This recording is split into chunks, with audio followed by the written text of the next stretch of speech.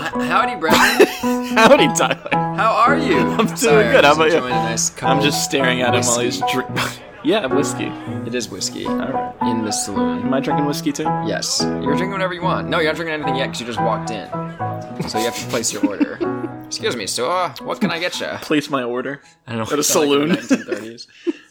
What do you mean? You can place your order in a saloon. Do they have a waiter that walks around the saloons? I've never been in a saloon from the 1890s. They might. I would picture you'd more go up, get your drink, and then walk back to a saloon is more of a bar scene where you would go up and order at a bar. I need to go in the saloon more in Red Dead, and that probably would answer my question. I think you've said that like the last 3 episodes, but who's counting? Welcome to Red Dead Reflection. Episode 10. Episode 10! Double digits, 10. baby!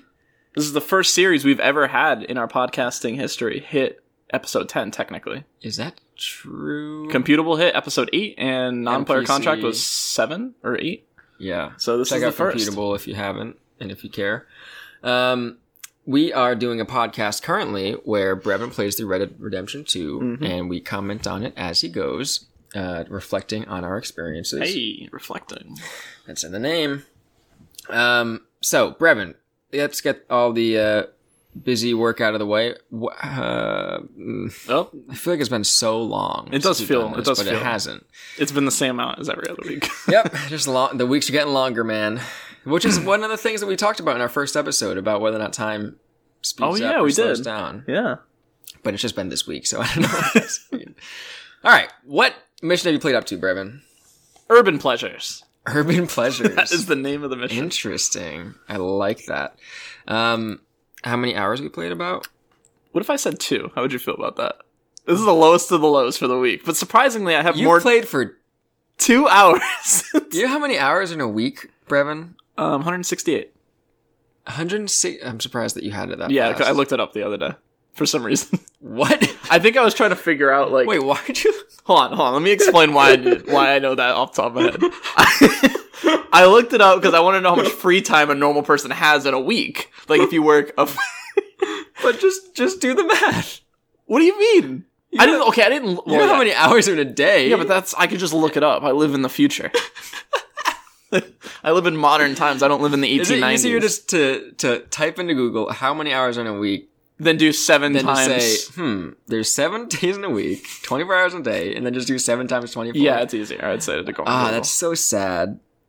You're telling me that if you had a computer in front of you, and you needed to figure out how many hours in a week, you would do the math out instead of going on Google and typing how many hours in a week. I think I would. But I don't trust Google either. You don't trust Google for a question like that? I don't want them to know that I need to know how many hours in a week, you know? That's fair. They have calculators, by the way, like free time calculators that you can use. I thought you were just going to say they have calculators, by the way. If you're daunted by the task of multiplying 7 by 24, they have these things called calculators. I love the idea that people are like... I don't even know if 168 is right. To be honest, I don't know. 7 times 20 is 140, plus 7 times 4 is 28. 168. Easy. And you played for 2 hours this week, Brevin. 2 hours. Hey, it was a busy week. That's 1/84th of the week. Yep. I spent 1/84th of the week working on this podcast. Don't be disappointed. We recorded for 3 hours. Our last episode was 3 hours long. And you played it? You played the game for 2 hours? I cannot accept this. I really hope that this episode... If anyone is interested in being a co-host of a podcast, send in your applications to reddeadcast@gmail.com. And you must play longer than 2.5 hours to be... Yeah, just play up to Urban Pleasures, and then we'll fly you in here. Fix the rest in post. Yeah, we'll just throw your voice on here. You know, eventually they might be able to make, is it... Wait. Hold on. I was going to say deep fakes, but that's a different thing, right? Well, no. Are you trying to say deep fakes right. for voice? For voice, yeah. Oh, okay. Yeah. So you can just replace me with But an because AI. we are recording a podcast, we are maybe not yet, but eventually we'll produce enough content for artificial intelligence to just run through. That's and really use it scary. to say, now we can just use our voices to speak anything. That's the whole point of this podcast, Tyler. Of all of our podcasting, is to just not have to speak ever again. We can just walk around with a little robot that'll say everything we need in our voices. What? I did not know where you're going with that, and I'm surprised that that's where it took me. Okay, so you're saying that we're only doing this podcast so that we have enough content for an AI to learn from, to speak on our behalf. Yes. And that's why you're typing into Google how many hours are into a week, so that Google learns how you think. Right? Yes, because that's all I think about. That's the only information they have on me. What do you want to do when you grow up, Brevin? Oh, I want to find out how many hours in a week.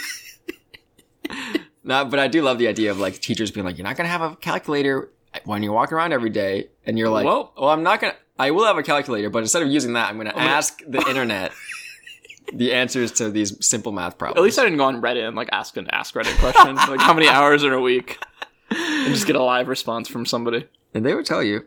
I'm sure. All right. What are we talking about, Brevin? Yeah, this is... Hold on. First things first, we got some emails. Oh, yeah. If you're interested in having some listener mail read on the show, just email us at reddeadcast@gmail.com. Please email us. Please, we implore you. We got a few emails, but from two separate listeners. One guy named Thomas wrote in that sounds familiar. Times. Yeah, okay. No. I think this is his first time writing it, because he says he lives in Winnipeg, Canada. Cool. Do you want to know? I was going to say, do you want to know where that is? I thought that's what you were going to say. I don't know where. I thought you were like wanted me to look it up. No. So then Google has more information on me. You see? Exactly, man. Watch out.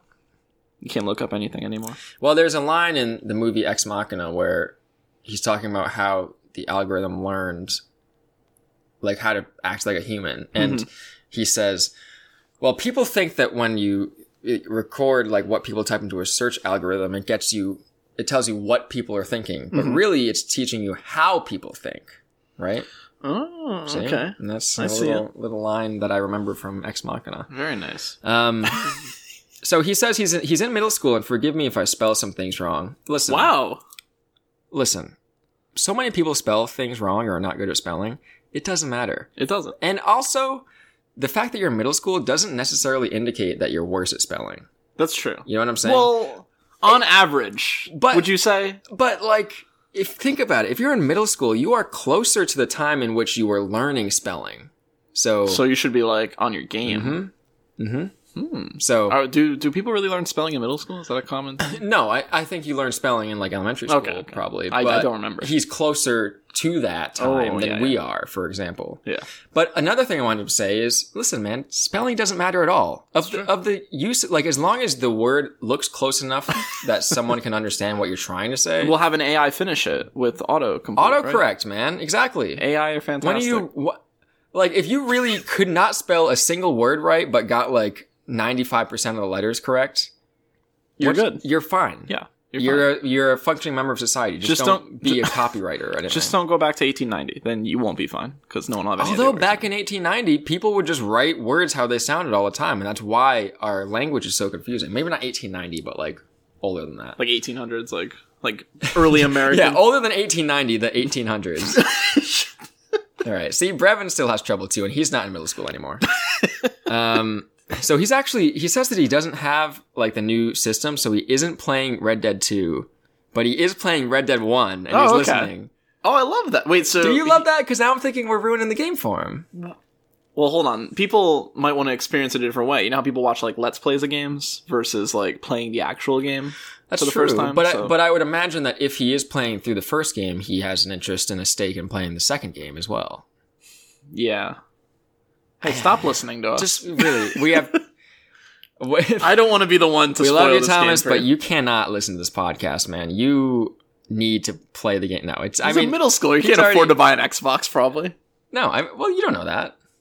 He's a middle schooler. He might be an entrepreneur. They got kids creating social media apps. Maybe he's selling like snake oil or something. Snake oil salesman? Yeah. He learned from Red Dead. What's the name of that guy in the first game? Oh my god, the big fat guy with the... Yeah. I don't remember, like man. Hubert or some it's weird something name like weird, that. yeah. I know what you're talking about, though. Okay, anyway. Let's see the email.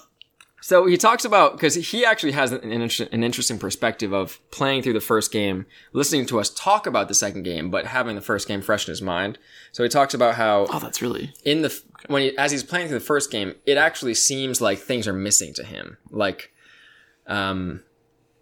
you know how we were saying that the first game felt like it was complete at the time that we played it? Yeah. But thinking back on it, that doesn't really make any sense, right? There's a lot of stuff you don't know that happened in the past. Yeah, so I sort of feel like, yeah, he has a point where it seems like there are stories that are written that deliberately leave things unsaid. Mm-hmm. And that's like a narrative technique, or maybe not a narrative technique. No, I think that's a sign of good storytelling to not tell them everything. You want to leave the reader or the media taker. What am I trying to say? The media listener, taker inner. You know what I'm trying to say? Sorry, I'm just using a narrative technique.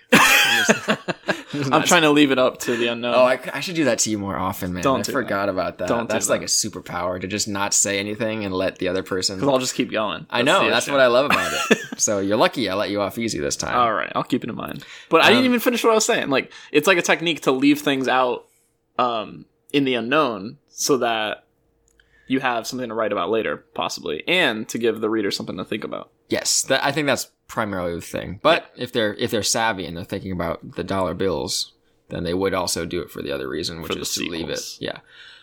So I think there's probably a combination of both. Like, imagine Red Dead Redemption 2 was never made. Red Dead Redemption 1 would just be a story where you don't necessarily know the characters, but you're seeing this stage in their life, and that's fine.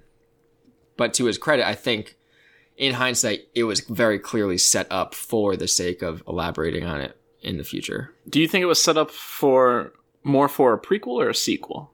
What did you expect out of Red Dead 2? A sequel, man? Well, I mean, there was a lot of people thinking that... That's the other thing. We're spoiling Red Dead 1 for this guy. Oh, Isn't that sad? Although, he's probably had it spoiled by now. I would assume so. So, Thomas, you're doing it wrong. I'm just joking. It's fine. You do it any way you want. It's just funny that we are like... I don't know. Man. I am actually spoiling the game for him. Yeah. But and he brings up the point that John does all of these seemingly good things. And that's debatable, but like helping out in Mexico with the citizens fighting against the army. I don't know. He's only doing that tangentially to get at the people that he's after. His final goal. But Thomas says that that's overshadowed by the agents mentioning how many people he's killed in the past and the banks that he's robbed and everything. And that's elaborated on in the second game. So let me just get to his other one. Yeah, so he then, I think what happened is Thomas listened to a few episodes in a row and like wrote into each. So now we're back at when we talked about the amount of action in the game. Okay. He brings up an interesting point that I hadn't considered, which is, do you think that there needs to be this much action for the in-game economy and so that you have enough loot to use? Ooh. See, we didn't talk about that. That's nice. That's a good point. That is a good point. I want to agree with him on that. I think it does. Well, he didn't really say what he thought, but I think it does. I'm paraphrasing as well. Oh, okay. I think it does need to happen. Like, you need to have these continuous amounts of missions where you're doing violent things and robbing people so that the character has money. Because we can't do normal things. I like the idea of like, sorry, I had to kill you so I can afford this next gun that I need to buy to attack people. No, I mean, yes, yeah, and that makes sense because it's a very complex balance to, like, in-game economies are so fascinating to me. I love that. I have a big nerd here. Put my nerd hat on. But at the same time, they could tweak they are the masters of this domain. So if they take out action missions and then in effect the player has less income, they can affect the economy such that the amount of income that they get afterwards isn't abnormal. It fits. You know what I'm saying? Yeah, no, I know exactly what you're saying. And there's ways to do missions where you get money from them without killing, like, an army of people. Which one of the missions we'll talk about today has to do with that. Like, I didn't murder, 70 people. That's true. Only murdered, 4. That's true, too. We shouldn't assume that the only way to get money is to loot corpses. Yeah. There's other ways to do that. Okay. Or to just murder a bunch of people. But one more email from Thomas. He talks about... He writes in with a humorous thing about Grand Theft Auto 5. Okay, let's hear it. And this is like... I don't remember this scene that he describes at all, so let's see if you remember. Apparently this thing is a big meme. they get the sorry. Something's going on where Michael is talking to Trevor, and there's this guy that they were stealing from or something, and Michael says, like, "Oh, don't tell me you killed him, Trevor. Like, are you insane?" And Trevor's like, "What do you mean? I wouldn't kill him. I'm not crazy. I'm not a bleeping animal." That sounds really familiar. And then he opens up a door or a trunk or something. He says, "But I did kidnap his wife." Yes, I do remember that scene. That was funny. That is very funny. That is good. But that's not agree. even like. But the reason why that's so funny, we've talked about how GTA 5 is like a parody of like everything in America. Yes. That's funny because that's situational comedy right there. That's exactly what I was going to say. Yeah, so like that would be funny in any context because it's just set up well. I think I set this up incorrectly in saying right, and if you think of something funny that's like in Grand Theft Auto, like to say that there's nothing funny in Grand Theft Auto 5 is absurd. Yeah. Obviously there's things, and that is very and like with the situations that oh god, don't make me think of his name. Franklin. Okay, yeah. And his friend get into, that's funny. But the tone, that's what I don't get. Yeah. The overall thematic humor, like the tone of all the characters, like the way that they portray their humor, or like that they're all like caricatures of people that exist in real life. Like they're all fake people. Yeah, well, obviously they're fake people, but you know what I mean. Something that actually I want to talk about, I was reading an article on South Park, an article about South Park where people on Twitter were saying South Park is terrible. No, it wasn't an article. It was a YouTube video. It doesn't matter. People are saying South Park is terrible because it, I gotta think about this now. Something about how like it shows the worst.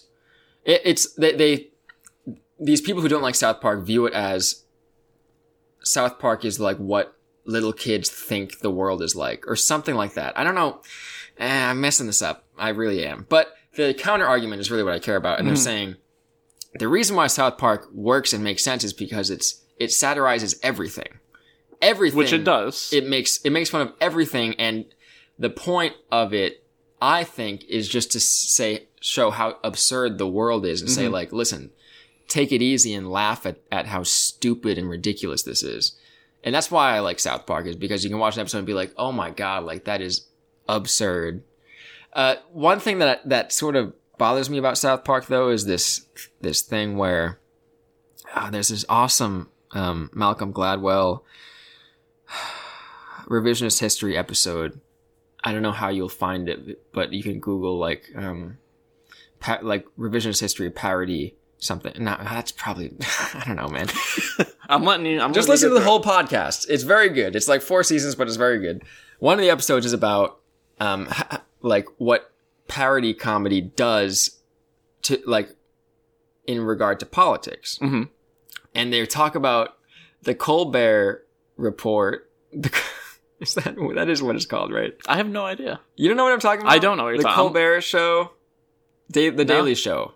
Oh, okay. I know what the Daily Show is. Is that has Colbert attached to it? I don't. That doesn't sound right. Show. It probably does, but no, it's a different show. I'm sorry. It's fine. That show is a Stephen Colbert. That sounds right. Is a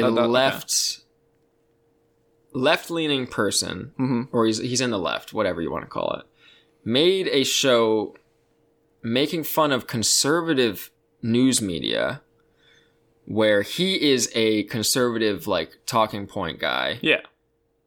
But people watching the show, his parody is so spot on that people watching the show believe him to be conservative.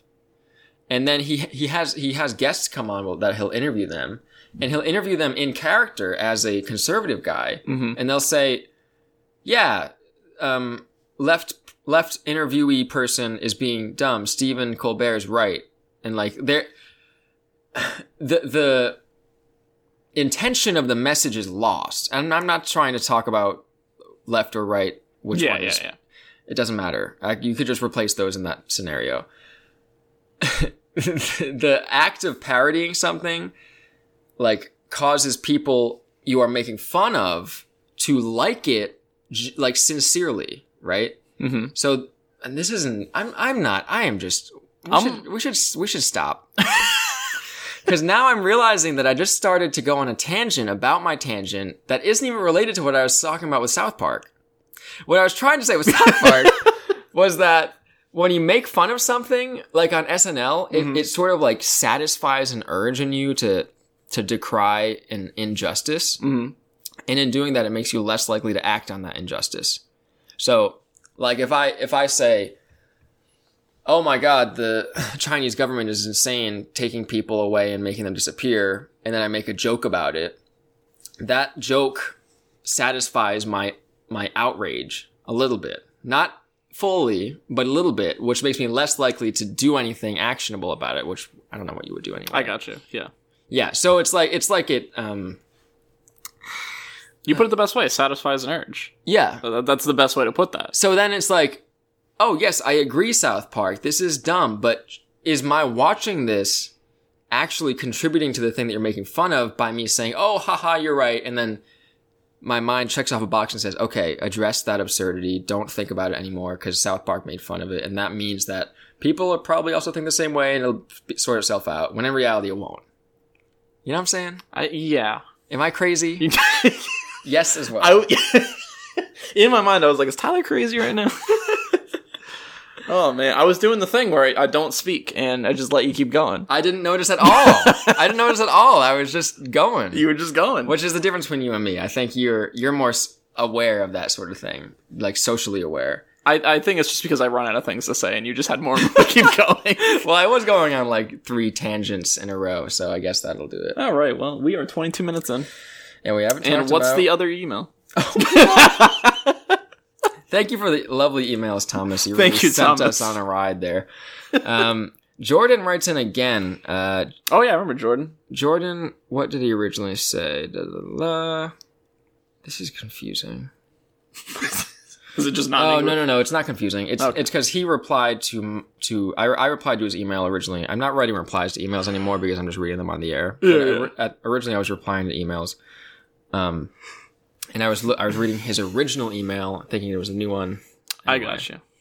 That's really good, entertaining stuff, huh? So first of all, he says, thanks for recommending the NPC podcast. I started playing Warband because of it, and just recently started my own kingdom. Absolutely loving it. So nice. Check out Non-Player Contract in the Computable podcast feed if you want to learn more about Warband. Oh, it's coming out soon, isn't it? Early access. Yeah. Oh my God! I read this is nothing to do with what we're talking about, but I read a Reddit post about what game has caused you to sink the most time into it, and guess what the top comment was? It was Warband. Of course, man. I was like, wow, that's funny. It's the hook is so satisfying, and you can just get lost doing it, man. Really, go check it out if you haven't heard of it or played it. Yeah, Mountain Blade Warband. What we did was I challenged Brevin to play through it and quote unquote beat it, which isn't really a thing. Gave me an objective to do, and I did it. Yeah, and Brevin went in completely fresh, didn't know how to get off horses, didn't know how to block anything. Oh gosh, that was so funny. It was fun though. And you took a dark turn towards the end. I did. That we won't spoil, but check it out. Check it out. Okay, so I remember Jordan because when we brought him up, we were like, and then you said, I don't know who said what, but then you're like, well, how's the name spelled? As if that matters. That matters. You said I'm a male person as per the gender debate about my name. He's listened to our most recent episode, which would have been last week, and laughing my butt off at Brevin trying to explain and reproduce the police siren from Saint Me. That reminds me. I could talk about it more because it happened again. Well, I'm thinking back. I remember just like being like dumbfounded with my mouth agape while you were doing this, and like I don't know what you're talking about. So I wasn't laughing because I didn't know. But now that he explained it, I'm like, oh my God, that's so funny. You were like, shh. I can't whistle, but oh my God. I can imitate it better today because I heard it very recently. So once we finish it, I'll do it. Yeah. Oh, that's so funny. Well, okay, do it for us right now, will you? It's so picture like a whistle that they use in like a soccer game or like a sports game. It's very similar to that, and they just blow it a bunch of times. So like, I'm gonna try and do it.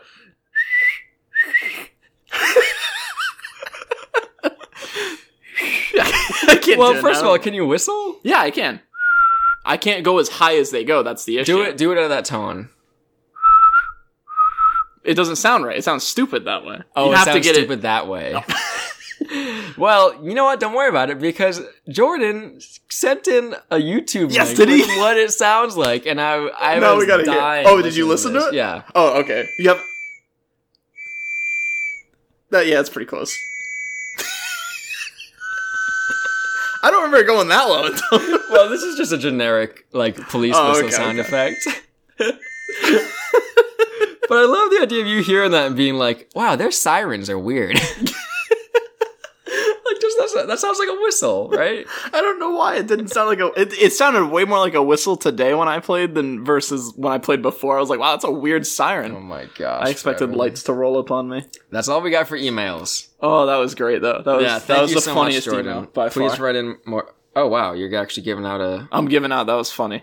Yeah, that That was made me very laugh. funny. Well, Just the absurdity of me. I need to go back and listen to that episode and just hear me do because that. I had no idea. I was like, yeah, that's okay. I think I know what you're talking about. I think I even specifically wrote down that I heard the whistles again, and I was going to bring them up if he in the mission. Thankfully, Jordan brought them up. Oh already. man, that's so funny. So bring us to what's the first thing you did this week in your 2 hours? God. First thing I did, write into reddeadcast@gmail.com if you want us to read your email on the show. Or you know what? If you don't want us to read it on the show, you can just say that in the email. that's true, and yeah, and we'll respond to it. Yeah, I'll respond. I mean, if you don't want a response, then you can. Yeah, say don't read this on the show or respond to this email. And if you don't want us say to whatever read you it, want. then you can just start with that. Then we won't read it. We'll have to at least read the subject line to know not to read the body of the email. Don't read this.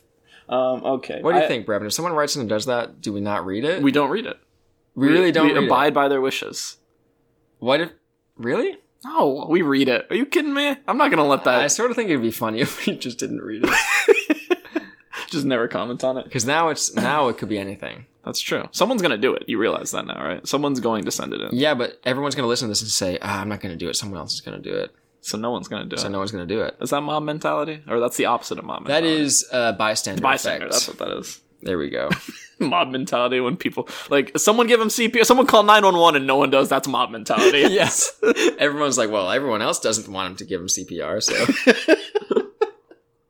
All right. First things first. I bought a new outfit, Oh, joy. and let me just show it to you. This And is I'll explain what I was trying to go for with it. the Dutch dress of the week. Dutch dress of the week. All right, here we go.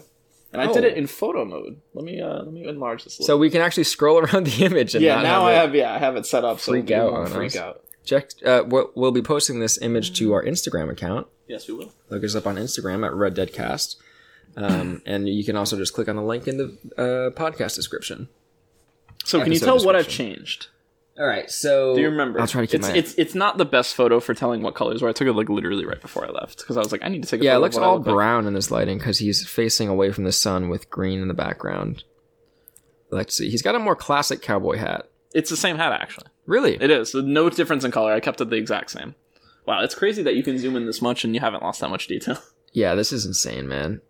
Is that a leather jacket? It's you're asking me materials, man. I don't know what it's made out of. What does it feel like?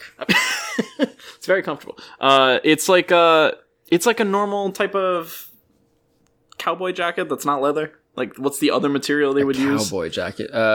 Like denim? I guess so, yeah, but it's like a red denim. Red Dead denim? So he's got the nice Red Dead denim jacket. And then he's got a brown undershirt, which you really cannot see. You can see it a little bit, yeah. If you zoom up a little bit right there, you can see it. We can see his shirt peeking out. He's got a sawn-off shotgun in the holster. Yep. Are you got using that? No, I never use it. Oh. I just take out the double barrel every time I need it. A nice pair of blue jeans. And down here is the big change. He's got cuffed pant legs. Yeah.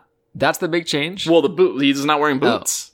What are they? They're like not dress shoes, but like Oxfords. Is that what that would be? That's what Oxford's are dress shoes, though. They're like non-dressy Oxfords. They're loafers, maybe? Loafers, yeah. They're like some loafers. See, so I went for this because we're now in the city.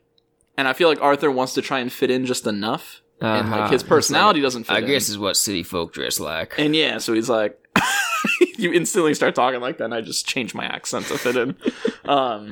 So you thought he'd take off the cowboy boots. It's really cool, though, to have... And I also changed the jacket. The jacket that I was wearing before wasn't... It hung down, you know what I'm trying to say? Like, it covered, like, my butt, basically. Like a duster. Yeah, like a duster. Now he's got, like, a normal cut jacket. No butt cover. No butt cover for him. What do you think? If Arthur goes to school today with his legs cuffed up like that, this is a deep cuff. This is like... Oh, yeah, it's... 3 to 4 inches of cuff? I think he looks good. Is that cool now? That's cool. All right, hold on. If I saw a guy roll up at school in this outfit... You're talking the whole outfit. I'm talking the whole outfit. Well, first of all, I'd be afraid if someone... Oh, I'd be terrified. Well, okay, drop the guns. No, please, assume there's no guns. But just dressing up like a cowboy, like, I don't know about that. That's a bit much. Especially, yeah, where we live.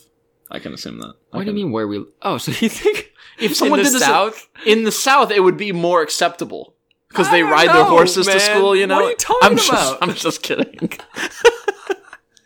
Listen, if you live in the South and you ride your horse to school, please write in. That might be a thing, honestly. I don't know. I doubt it, but... this would make more sense in the South. Oh, you know what we should do? What? Thomas, are cuffed pants cool? Could you pull that off if you wore that to school? In Winnipeg, Canada? I'd be curious to know. I think we'll post it and take a look at it. I think it looks cool. Well, the outfit, I'm not trying to say the outfit doesn't look cool. I think the cuffed pants also look good. Look at if you're wearing it with like fancier shoes, it looks good. And it's got to be really nice fitting pants. Like those fit good. There's no bag. Well, there's barely any bagginess. And they're cuffed perfectly. But like, how much thought are you putting into those jeans? You're putting a lot of thought into those. And why not just get jeans that are the right length? So no, but to cuff them. See, the thing is though, if you don't get them cuffed, they don't have that. You know how they have on the underside of jeans, you have the lighter color. To the opposite of balance. What is that? The opposite of balance? Yeah, it doesn't balance. I'm not trying to say it balances out the jeans, like where you've got all dark and then it suddenly turns white at the bottom. It complements. Thank you. That's not the opposite of balance, but it was what I wanted. Oh, are you thinking of like the color wheel? Kind of, yeah. Okay. It complements the darkness of the blue in the jeans because you've got a lighter white. And then you've got the embroidery there on the bottom. You know what I like about cuffed jeans? What do you like? They say, listen, I got this pair of jeans. I haven't grown into them yet. Mm-hmm. Maybe I never will. But I'm going to wear them because I own them. It's a practical look. It is. However, they're exposing the inside, the weaker part of the fabric. I assume. Tyler is now lifting up his jeans. Yeah, they're not jeans. These are like khakis. Because well, first of all, these are too short. See, it doesn't even work with khakis because khakis are the same colors. So it's a different color that makes it work. Now, see, if I do it with my sweatpants right now, it's the same color, so it doesn't make a difference. Cuff in your sweatpants. All right, I think we might have talked enough about Arthur's pants. But you like what I was going for? I really like this. The more of it's a new Arthur Morgan. Trying to fit in with the city. I like that you didn't go all city too. It would be easy to get like a full tuxedo and be like, "Oh, City Arthur." No, it's Arthur who's trying to hold on to who he is, but also trying to fit in a little bit. Yeah, and I like that a lot. I like that. And it's very cool to see him from behind without boots on. Like he looks like a normal character, like not a cowboy, kind of. Hate to see him left to watch him go. Exactly. All right, that's the only photo I have. His hands look so realistic. I can't even. Let's zoom in on those. I can't even I'm get. spinning the photo. Look at that. That's crazy. Look at it. You man. can see the veins and stuff. Veins and stuff. The fact that I'm zoomed in this much, and okay, the grass doesn't look good, but the hand looks really good. It holds up really well. The hand holds up really well. The hand holds up really well. It's a really efficient muscle for picking up things. And I also want to talk about too, just for a second, the how good photo mode is in this game. Yeah, so Brevin, you haven't been taking pictures with photo mode yet. yet. So the other photos, like the one of my horse and the one of Arthur, I think on the Instagram, the first two photos, those were not taken in photo mode because I didn't know it existed. You've been giving me I've been having a hard time framing them because I've had to cut out the radar. Mm-hmm. Even I think one of them I just gave up and I was like, the radar is in this picture, whatever. But no, that's not an issue anymore. Yeah, it is really good. I mean, it's not like it's anything crazy. Like Forza, just a racing game, has a really good photo mode as well, and I use it all the time. But the world looks so good. How do you access photo mode in Red Dead 2? You pause it and press the back button. I don't know how to do it on keyboard, but Oh, that's a weird way to do it, huh? Okay. I think so. Have you taken any pictures with the in-game camera? I didn't even realize there was an in-game camera. Is that a spoiler? There's no way. You must have it by now. I think you get it from the wildlife photographer, Stranger. Oh, maybe, yeah. Yeah, I think you do. You don't take I've never taken a photo with it, but maybe I have it. I'll have to check. I'll report back on that. Let me know. And I'll try it. Why does that even exist? Why not? There's a photo mode. If you want to be super immersed. I don't want to open a menu. for the Red Dead Reflection Instagram account. Oh, well, the photo mode or the old school camera? No.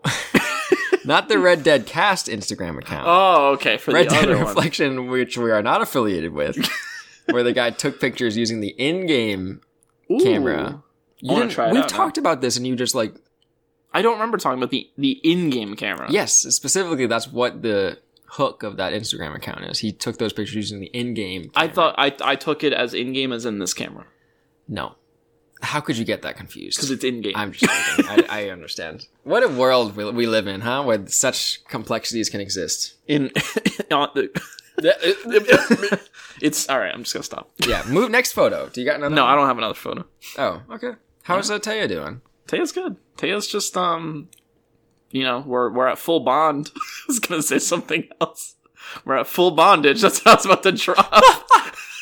That is not what that means, but all right. Nothing's really changed with Taya. Okay. We're still doing the same thing. Do you feel a need to get a new horse at all? No, not even close. Why would I waste my time? Well, you know what? I have checked the stable a few times, but it's always been worse than Taya. Really? Yeah. I haven't found... Because Taya's the absolute highest speed and, like, the second highest acceleration. She just has low health, but, like, she doesn't get shot. She's too fast. Yeah, I do feel like that's a weird thing in the horse mechanics where you have these war horses that have a lot of health, but what are you doing where a horse with more health is more beneficial than a fast horse? The only way that would work is if, like, you could get off your horse and, like, take cover behind That's it. what I was thinking. Yeah. You know the Assassin's Creed just thing where you screwed can up. hide behind the horse? Yeah, are you familiar with that? I know, but that makes sense that you could do that. You and, like you are wouldn't be seen. you're riding on the horse and then all of a sudden you're Oh, yeah. from the side. Yeah, I do remember that. While people are shooting at your horse and you're just like, sorry, hold on just a little longer. You Poor have a whole war half horse. bar left of health. Yeah, see, I wouldn't want to do that. I feel bad for the horse. Every time the horse is involved in, like, a shooting event, I get upset about the horse. So, do you think that it is morally okay to ride horses? This is one of those questions where, like, of course it's not morally okay to, like, take advantage of... No, then I guess it is kind of. I think it's okay. It's one of the, it's a tough. That's tough. It's like, is it morally okay to have a dog as a pet? It's like that same thing, except a little bit different because This is something that I don't understand about vegans, right? Because I understand what the vegan diet is. No animal-related products. Yeah. No milk, no eggs. Nothing that uses animals as a means to an end, essentially. But do vegans have pets? yeah, I know a vegan who has a pet. Is she I shouldn't assume it's a woman. It is. Are they representative of all vegans? Are they like the ambassador, the vegan ambassador? No, she doesn't like brag about it. If that's what you're trying to say. I'm not at all trying to say that. I was just trying to. I'm being a jerk essentially by saying like, oh well, is that all vegans? What I'm trying to say is, if you're not allowed to eat meat because that causes suffering to an animal in the process, then how are you allowed to have a dog as a pet under the assumption that the dog cannot decide whether or not to be your pet? Therefore, because if you... Let me play devil's advocate. I can see this where what a vegan would argue against you. They would be like, well, I am saving their life. I am making their life, very good compared to what it could be if they were living on the street. But then you could say, well, I mean, my life of my chicken is really good, and then I kill it, and then I eat it. And then I guess they would be like, well, that's terrible because you're a terrible person. But I don't know. No, That's but not why? What vegans would say. Like I guess you're cutting the chicken's life short, and that could be construed as making it worse. That's a whole other Yeah, this is a whole other topic. You're getting into a very Not touchy But subject, but I wonder, like, complicated. if you, let's say you take home a puppy, right? Okay. And you are like, all right, listen, I don't want to assume that you want me as an owner. Okay, we're talking. Hold on. Are we talking to the dog? Yeah, we're talking to the dog. Okay, just making sure. They put the dog on the floor, got the little baby eyes. Yep. And you're like, listen, Just picturing. Listen, to a puppy. you listen to me, puppy. I know that I should not impose my culture and laws upon you, so I'm going to let you decide. I'm going to leave my door open all the time. And if you want to, I have food and water for you and a place for you to do your business. But if you want to, you can leave. Right? Is that more morally correct to give them the out? And then, furthermore, does the dog stay? Well, you could argue that it's less morally correct because now the dog could possibly be a danger to society. Depends what kind of dog it is. What if it's like a really big dog and you have a big dog just roaming the streets? It could kill a kid. And now you're on that. So you think it's morally irresponsible? See, that's what I was going to say too. Is that dog didn't choose to be born either? If it was no dog is See, but none of the world is choose to be born. We were all born out of the Big Bang, according. That's the theory. I didn't choose this life. We didn't. None of us did. The Earth didn't even choose this life. The universe didn't. Depending on your belief system. That's true. Maybe you believe that the Earth willed itself into being. Oh All right, man, can we move on? Actually, You're about to drop it now. No, we need to keep talking about this. Let's talk missions. All right. missions. What are those? This is just a show where we talk about whatever comes to mind, right?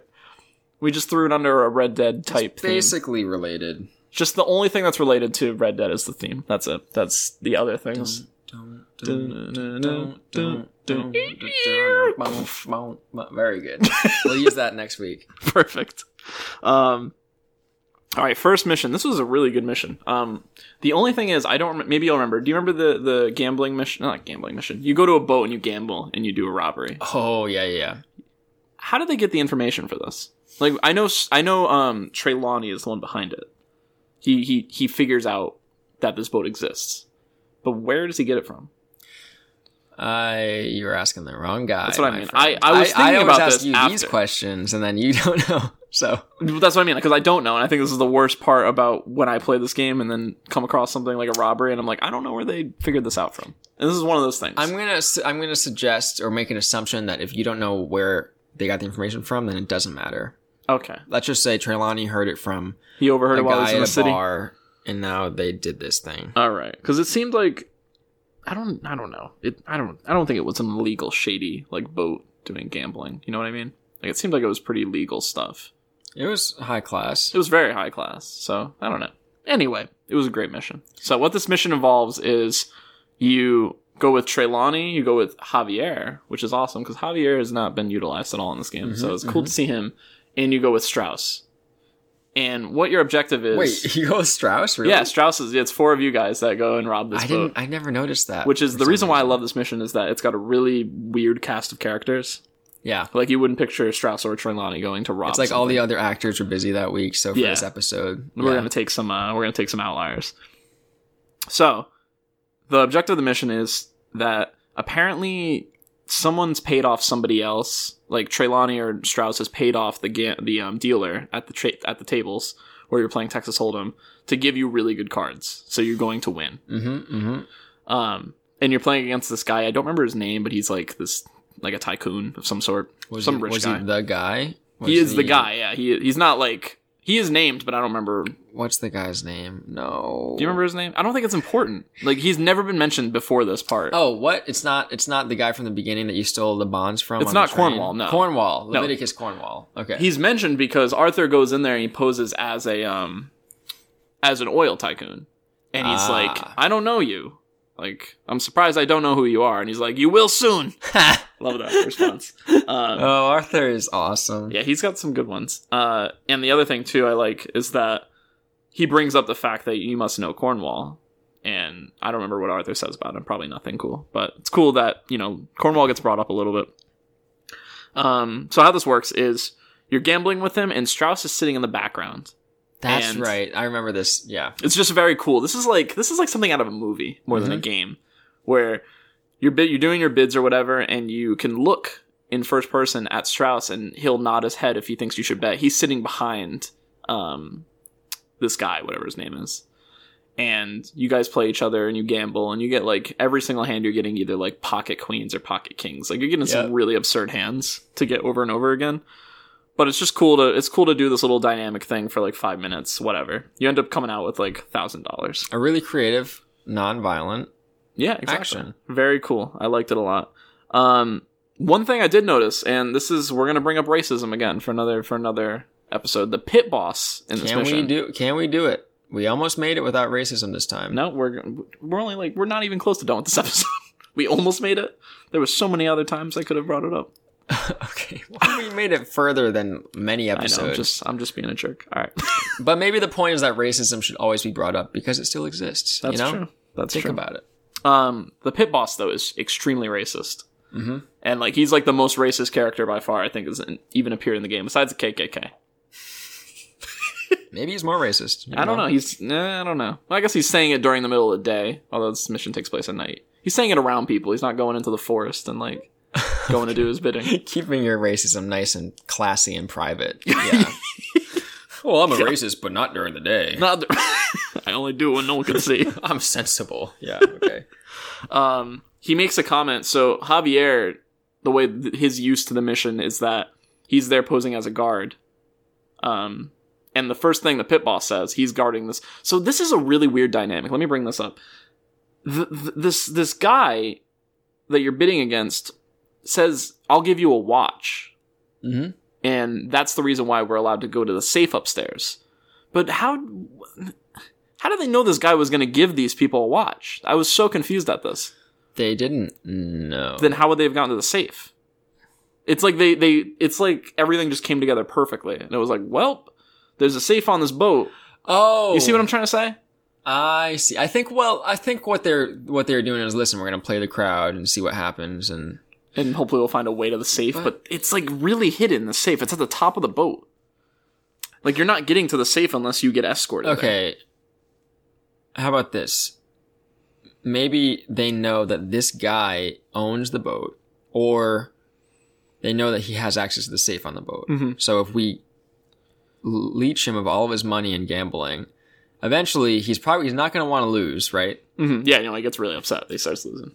So he'll either go upstairs to the safe and get more money. Ah. That's probably what they thought was going to happen. Yeah. And then this happened instead, and it's like, okay. That's good. All right, you explained it. Yeah. Makes sense. I was so confused when it was happening. I was like, why did this just worked out way too perfectly?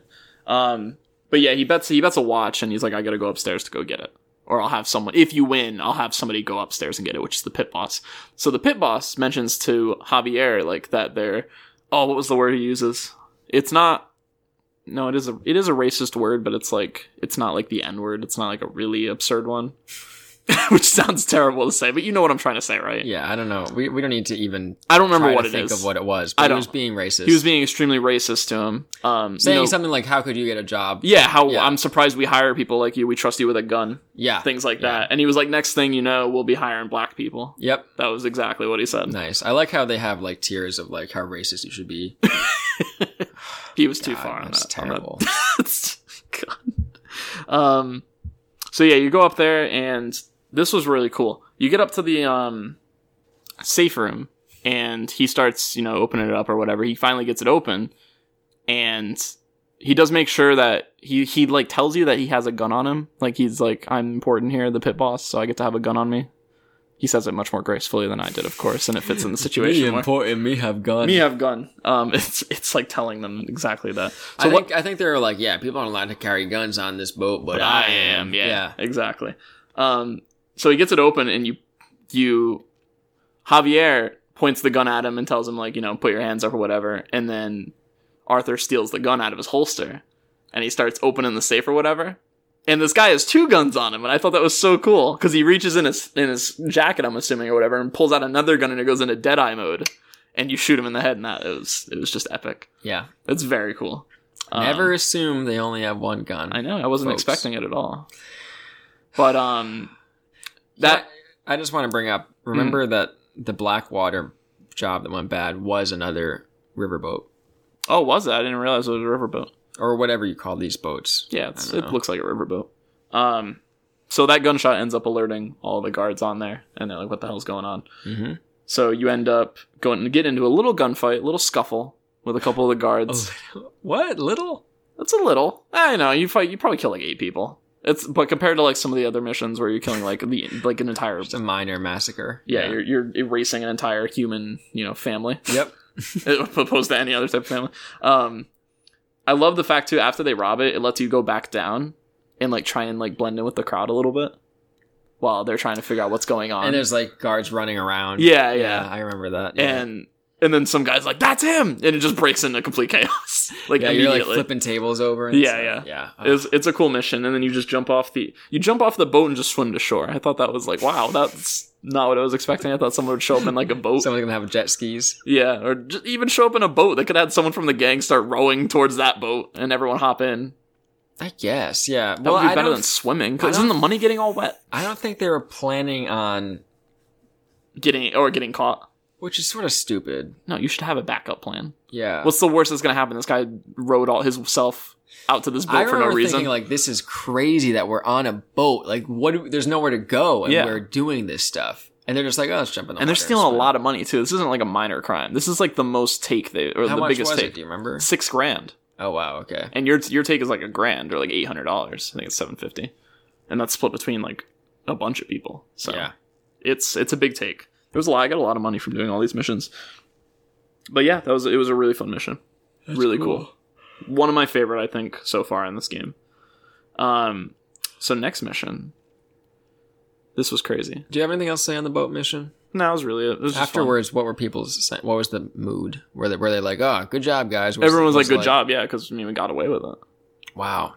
And I love how too, when it brings you back into like, you're back in the open world or whatever, the first thing you hear is that there's a riverboat robbery from like a newspaper guy. It's very cool. Like the day has passed or whatever. That's cool. Yeah, just a nice little touch. So next mission. Wow, this one really caught me off guard. You go back and it says it's a Sadie mission, which I've noticed a few times that this game has said like, this mission is from this person. And like Sadie wants to talk to you or whatever, and the mission barely has anything to do with them. I think it's a great way to like keep you on your toes. Like you have no idea what's, because you talk to Sadie, of course. You're like, how you doing or whatever, what's going on, and then Dutch comes up and talks to you and is like, do you mind if I steal Arthur? Yeah, literally like that. And then it's nothing to do with Sadie basically for the rest of the mission, except a little later. But at first I was like, okay, what's going on? So the oh my god, I almost called him O'Connor.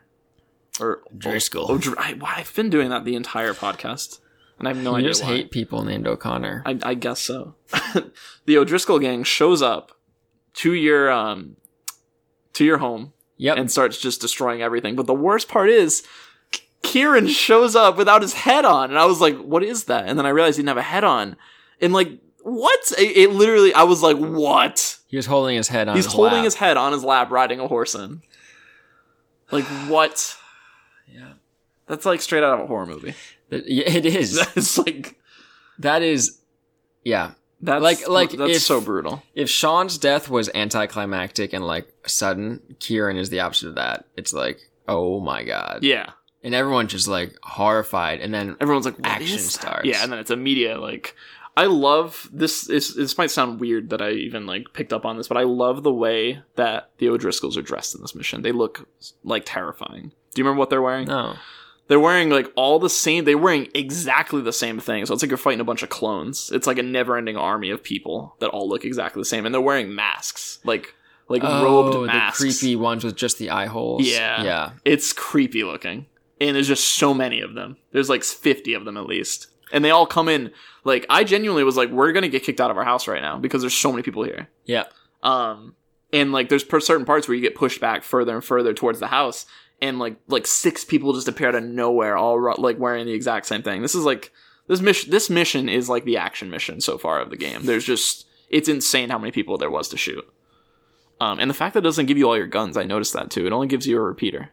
Like I didn't have my shotgun, which I was kind of annoyed with. You weren't on your horse when it started. No, and I wasn't expecting to get in a gunfight. Yeah, that's I think it's interesting like how they handle that. It's one of those mechanisms where it's like it's cool, but sometimes it's annoying. Where you have to go back to your horse to get guns. I don't know. Sometimes it's nice to have an excuse to use your pistols too, because you end up using rifles so much. I did use my pistol a lot during this mission. I always like to switch it up when I'm using the repeater. Switch back to the pistol.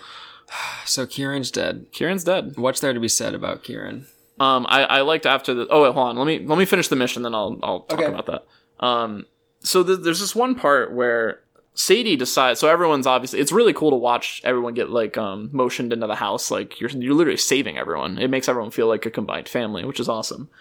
But Sadie, for some reason, decides that it's smarter to stay outside and fight. Do you remember this part? I think she was like trying to flank them or draw them away like, from what? people getting into the house.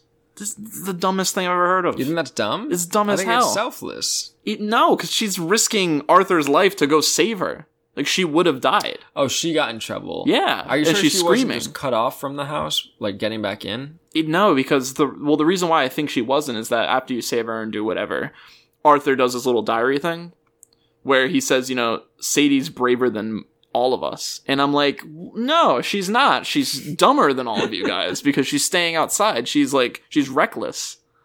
And was she screaming like in terror or was she screaming for help? Screaming for help. So then it wasn't really like a selfless, like I'll sacrifice myself thing. No, I don't remember her screaming like bloody murder. But the thing is like, she's like, not instead of running straight towards the house, you're kind of like following her outside and you're just murdering a bunch of people, which is cool. But like, it's I don't know, man. Sadie's not feeling good with me right now. She fell down on the bracket, the lovers a little bit, bracket. yeah, because I was just annoyed. And the fact that Arthur said that too, I was like, really, Arthur? Come on. She was being dumb. I mean, maybe he's just being polite. Maybe, but he's writing his diary. You have to be polite in your diary. Well, if she ever finds this, I want to say the right thing, right? I don't know. I mean, I don't want to. I feel like I'm being really critical of the last two missions I've talked about. Not really. You don't think so? The last two.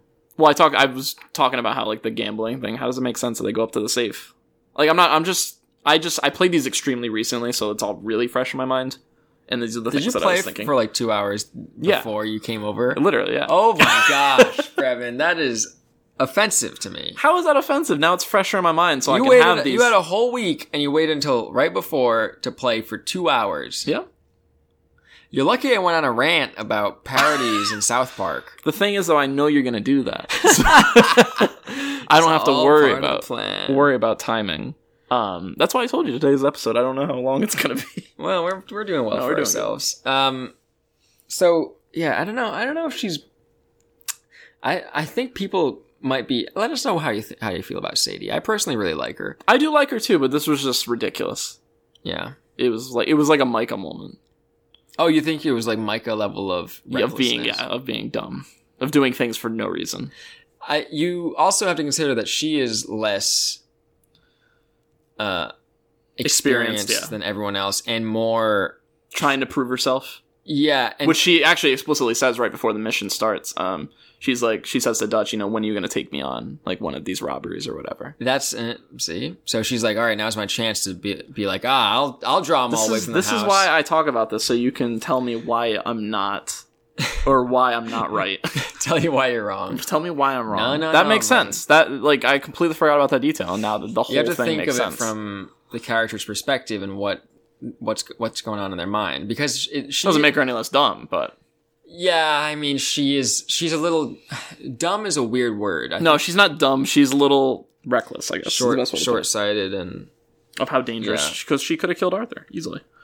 What else was I... Oh, yeah, you wanted to talk about, leaving off with Kieran's gone. Arthur says, he was able to save my life, but I wasn't able to save his. And I was like, wow, that's really, that's really sad to hear. You're putting too much on yourself, Arthur.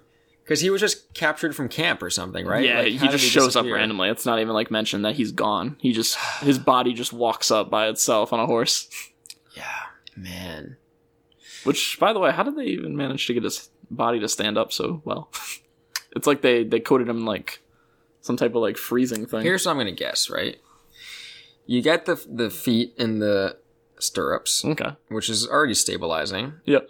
And then you get a board and you prop it up through the back of his shirt. Oh, okay. And then with the hands, the rigor mortis probably sets in, so you can use that to like hold the head up. There you go. See, this is why I need my perspective. Because I'm trying to pick apart everything in this game. No, I'm kidding. I don't know. It's just creepy. It's creepy as hell. That's all I can say. But I remember a couple episodes ago you were saying, like, why don't the Pinkertons just rush them? Yep, and take this over is exactly this what is happens. exactly like that scenario. It's not the Pinkertons, but the O'Driscolls are swarming the base. And it doesn't work, which is sort of crazy. I really thought that something bad was going to happen here, and they were going to have to, like, instantly, like, we're just going to have to run off on our horses and leave everything. Like, that type of scenario and come back for it. I guess they had the high ground. They did have, they had the high ground, yeah. So, there you go. Yeah, what a mission. I even wrote down masks. I was like, wow, I was very impressed by those masks. How terrifying they were. Oh yeah, so you remember how I talked about the whole oil thing with Cornwall? Darn it, I don't have the character sheet, but I wanted to update it with the death of Kieran. We'll remember to do that. We'll remember. Who did you predict would die last time? I think it was like the Charles next person and. Oh well, yeah, but I don't think Micah? those deaths are coming till later. Kieran was a I don't want to say good character to kill off, but like a character that makes sense to kill off this early because he's not a semi-minor. Yeah, he's a semi-minor, so he's a major character. Semi-minor. It depends how you look at that. Semi-minor could mean like he's leaning more towards the semi to the negative or the positive of minor. That's what I'm saying. It depends how you look at it. Yeah, semi half empty glass or semi half full glass. Right. What is that? If the semi is applied to the empty, then it's a 3/4 full glass. If the semi is applied to the full, then it's a 3/4 empty glass. Wow. You know what I'm saying? Yeah, that's like you're putting a whole nother level on like the optimism. Yeah. Are you a semi-optimistic person? I'm a semi-realist. Oh man.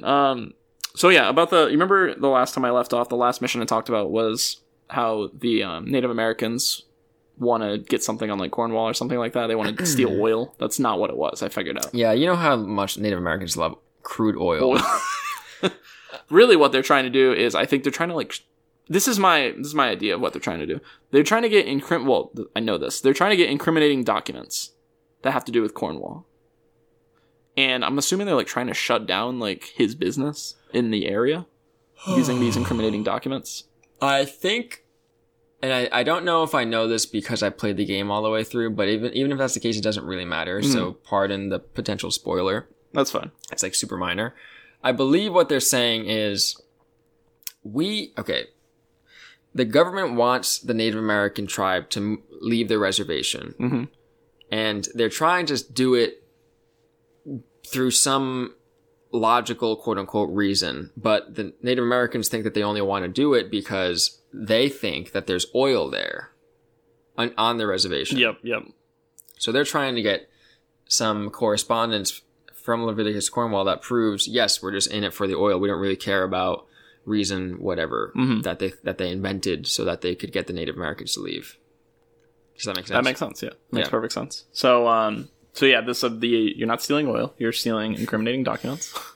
You're not going to walk in there with a bucket and start walking out with oil. So this mission's another one of those stealth missions where you don't have to kill anyone. You can sneak your way in. Have you had any dishonorable choices lately? So I'll talk about this in a little bit in this mission. Okay. When you're sneaking around, it wasn't difficult at all. I kind of just went for it, and like all the paths of the AI or whatever work out. If you just go for it, like you'll get there. You just can't stop. I did murder one person because I didn't know, he was just looking out a window. I was like, he's going to turn around at some point, right? So, and I lost honor for doing that, which makes sense. He's just a worker. Did he have a gun? I honestly don't even know. But I don't want him to shout, "Oh, there's a guy here." That would be ridiculous. Yeah, exactly. I don't want him to do his job. I'm going to kill him. But then loot his body. You killed him in the service of the Native Americans. So, is that moral? But they probably wouldn't have asked you to kill anyone. I think, we'll see. I think they would have. Okay. But you get into this room with this guy. I don't remember his name. It's not really important. He has the documents, so you're like, hey, give me the documents. I'm going to beat you up. So you beat him up a little bit, and then he gives you the documents.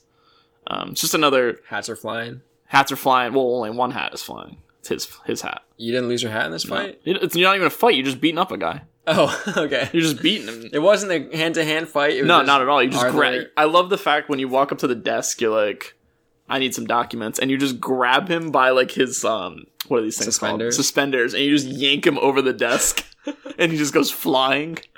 The Arthur's raw strength is just so cool. See, John Marston couldn't do that. No, that's not a Marston move right there. That's an Arthur. That's an Arthur Morgan move. Yeah. Arthur Morgan's move of the week. Yes, there we go. We need more of those. So you end up beating the crap out of him, and you get this document, and you jump out a window to get away. Oh yeah, because some guy shows up and he's like, "Hey, is everything all right in there?" And Arthur's like, "You better say everything's all right." So he's like, "Everything's all right." So you jump out a window, and then you get cornered by like 4 guys that show up, and this actually scared the crap out of me. There's an explosion that goes off from the Native American guy. And it was so loud compared to everything else so far in this game. Like, I was like, Jesus. I literally jumped That's when awesome. this went off. And it was a big explosion, too. Massive, like, oil tanker or whatever. So you get in a little gunfight. You end up killing a bunch of people. This is why I was saying, like, I don't know if he really didn't want to kill anyone. Maybe he saw that I was getting in trouble and was like, oh, I'm going to shoot this with an arrow and blow up this oil tanker. Why'd you assume it's an arrow? Because he has a bow and arrow. He's fighting with a bow and... I noticed that specifically, too. When you're running away on your horse... He's fighting them with a bow and arrow with these guys with guns. So you could do that too. The bow and arrow is very fun. I want to go online and watch after I'm done. Watch someone play through this game with only the bow and arrow. That's had to have happened. Oh. Someone's done that. A bow and arrow playthrough. But I don't think it's that. I don't think using the bow and arrow is that hard. You sure about that, man? You cannot rapid. I'm picturing some of these missions where you're like swarmed with people. You cannot fire that thing that quick. Yeah, like when they're raiding after Kieran died. That's what I mean. That would be crazy. Or like the one where you're running through Valentine when you do that robbery there. Yeah, like with all the that lawmen. would be funny. But I'm gonna look it up once I'm done. I'm afraid I'll spoil something. But yeah, cool mission. Really, I even wrote, explosion scared me IRL. Rather than scared you in the game. Arthur was scared by the explosion. Yeah, that's the end of that mission. You get a little bit of money out of it. You get like $250. So I got like $1,000 from the missions. Wow, that's very good. From like only 3 missions. Next mission, someone gets notice. I think it's Dutch. I don't know who he gets notice from. Again, I have this issue where I just never know where people are getting this information from. That if you go to like the train station or something like that, you can find a safe and get a bunch of money. Remember this? Bus depot? Something, not bus depot. Like a trolley. Like a trolley depot. Yeah. Which doesn't make any sense. Like, why would Dutch fall for this? It ends up being a setup. But like, what trolley depot has so much money? Mm-hmm. Who's carrying more than $200? That's not worth it to go rob a trolley depot in Saint Denis. It's got to be over like $2,000 for this to be worth it. That's the thing. Like, what is Dutch's reasoning here? Do you even? He thinks there's a lot of money to be had here. That's what his source says, quote unquote. His source. He just says source. Whoever it is, I don't remember who it is that leads him on this. He gets information from somebody in the city that this trolley depot has a ton of money and it's safe. Like, wait a second, isn't it the mob guy that sells them? Oh, is it? Angelo Bronte? I was thinking that in my head, but I wasn't sure. While I was playing the mission, because they were playing the pronoun game and not saying who it was. I'm almost certain that it is him. I'm excited then because that means that something's going to go down in the next few missions where we're going to confront him and be like, "You set us up."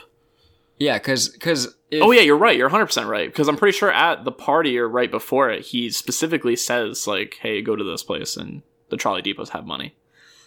Yeah, the only reason why I would think that they would have that much money is through some sort of illegal operation that they were, doing through the depot, which makes sense. That could definitely be a thing, but I don't know. Guess. But yeah, it definitely, that's the credibility. It's not just some guy he met at a bar. It's like Angelo Bronte, who knows everything in the city. Technically, they don't have proof that he set him up either. Could have just been they just made like a money deposit. I think it's kind of a little ridiculous to jump on. Oh, he set us up immediately. But here's what I don't get, right? Yeah, Angelo Bronte knows that there's a bunch of money in. Let's say that there actually is money there. Mm-hmm. Why would he tell them? To try and make them trust him more. That's really it. Yeah, but like, So he doesn't want the money, you're saying? He's just like... He doesn't need the money. He's already rich. So like, this is the type of critical thinking that I think Dutch and Arthur don't apply. Like, why wouldn't he take this money instead of us? Just take a step back, take a breath for once in your life, and Talk to just me? say, well, yes, and Dutch. Like, okay, hold on. Angelo Bronte is telling me that there's money in this depot, whatever it is. Mm-hmm. Why would he tell me that? It's like a It's like his- a reward for... It's his gift for coming to this place. Just give him money, though. If he's got money. Yeah, that's a little different, though. So, I'm thinking... This is I know I'm what you're thinking, trying to like, say. What's more likely, that there actually is money there, or that he's doing this as some means to an end? That's what... Yeah, I that makes want sense. you, Brevin, and listeners out there to apply that same critical thought to people and organizations that offer things to you, right? There's no such thing as a free lunch. So, Well, unless you have a coupon. no. Literally, no. There's no, even with a coupon, you are paying with your attention and your patronage to this company. What if someone else gets it from me with the coupon? Then what does that person want out of you? Like the company or the person who's getting the, food from person it? who's getting you the food. No, with there's the someone I coupon. hired. I paid them money to go grocery shopping. It's not free. No, but hold on. Let me finish. It's like you. No, wait, but I'm paying money for the lunch. No, but hold on. Picture this, Tyler. I'm a really rich person who pays someone to get my groceries, just in general. Okay. Okay. And I happen to come across a ton of coupons that happen to let me get my groceries for free. I give them to the guy who gets my groceries and say, hey, I got a bunch of coupons that let me get this entire order free. He says, okay, I get my groceries for free. That is completely free. So in the event, forget about the paying someone else to do it for you. That's weird. I'm just trying to play devil's advocate really bad. So to get around your idea. in the event that you are already planning on making a purchase, Yeah. yes, it makes sense to use a coupon. And that is sort of free in that there's no benefit on their end because you were already going to buy it. Yeah. The reason why coupons exist is to attract new customers. Mm-hmm. And this is sort of also, well, I don't want to talk about that.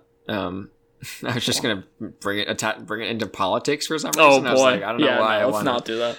to. Enough politics.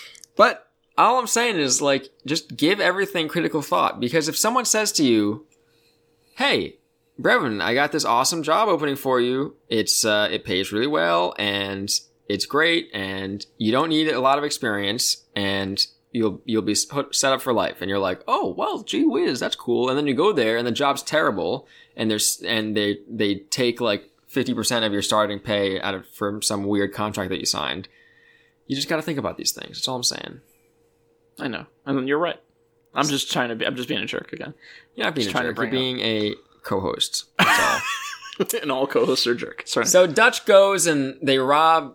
This is funny because they're in this train station and everyone's just like, "What are you doing?" Yeah, what are you guys doing here? The guy, the clerk is like, "I mean, I'll open it." Yeah, but he's it's like, there's not much. We don't keep much money in there. He specifically says that. yeah, and Which I guess proves that it was a setup because he literally says we don't keep much money in there. yeah, and this scene makes it look so sad how out of touch these cowboys are. Yep. In this city, like, we're gonna take the money. Where's the money? And the guy's like, what are you? I got a credit card, man. What are you talking about? And they're like, well, show me the gold bars.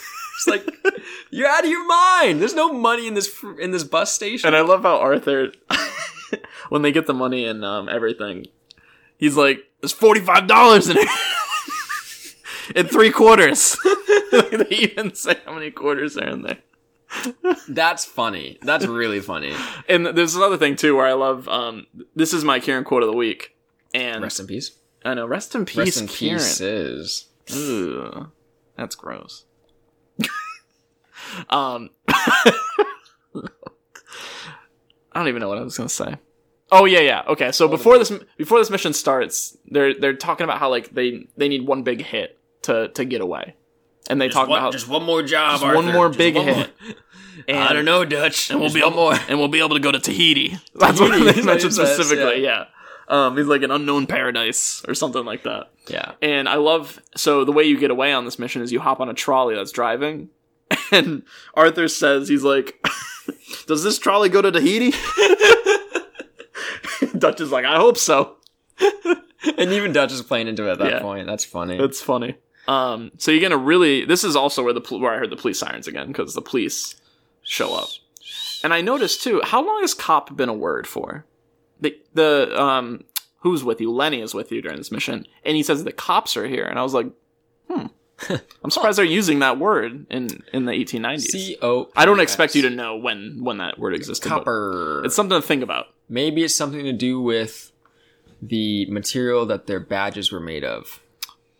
They have copper badges, so you call them cops. You didn't win me over on that one. They're not sheriffs. Do all cops have copper badges? That's a genuine question. I'm not sure. Well, cops have badges because they have their badge number and okay. Their rank, maybe. I don't know. But yeah, I instantly noticed he called them cops. It felt, I don't want to say it felt out of place, but it did. Tell you what, I'll do some research and I'll find out while I'm talking. No. Oh, okay. For next week. Because you got to keep the listeners engaged, right? That's true. We'll sit here and just listen to you type. Tyler, I gotta know. I gotta know right now what cops... What does cop mean? When's the next episode coming out? So I'll add that as a reminder. So yeah, you get on this trolley, and then after that, you murder again, like literally the entire police force. Like there's no one left of this police force after this mission. Yeah, isn't this where Dutch is? They're like, I don't know. There's a lot of cops in the city, and Dutch is like, they're soft. Like, and they come out, and it's like an army of people. Yeah, like it doesn't. They're soft. Okay, they have. There's a lot of them, and they have guns. Yeah, I don't know, man. They're trying to kill you because you are causing a ruckus in a city. Uh-oh, boys, we got a ruckus on the trolley. Yeah, honestly, and yeah, it's just you kill so many of them, and it says wanted, dead or alive, and I was like, great, we're not going to be allowed in Saint Denis now. Like this is going to be the end of Saint Denis. Well, you had your masks on. We did have our masks on. But either way, no, that doesn't make sense. Like, no, we're so recognizable in a city full of rich people. Yep. Like, no one... You do not blend in at all. Yeah, exactly.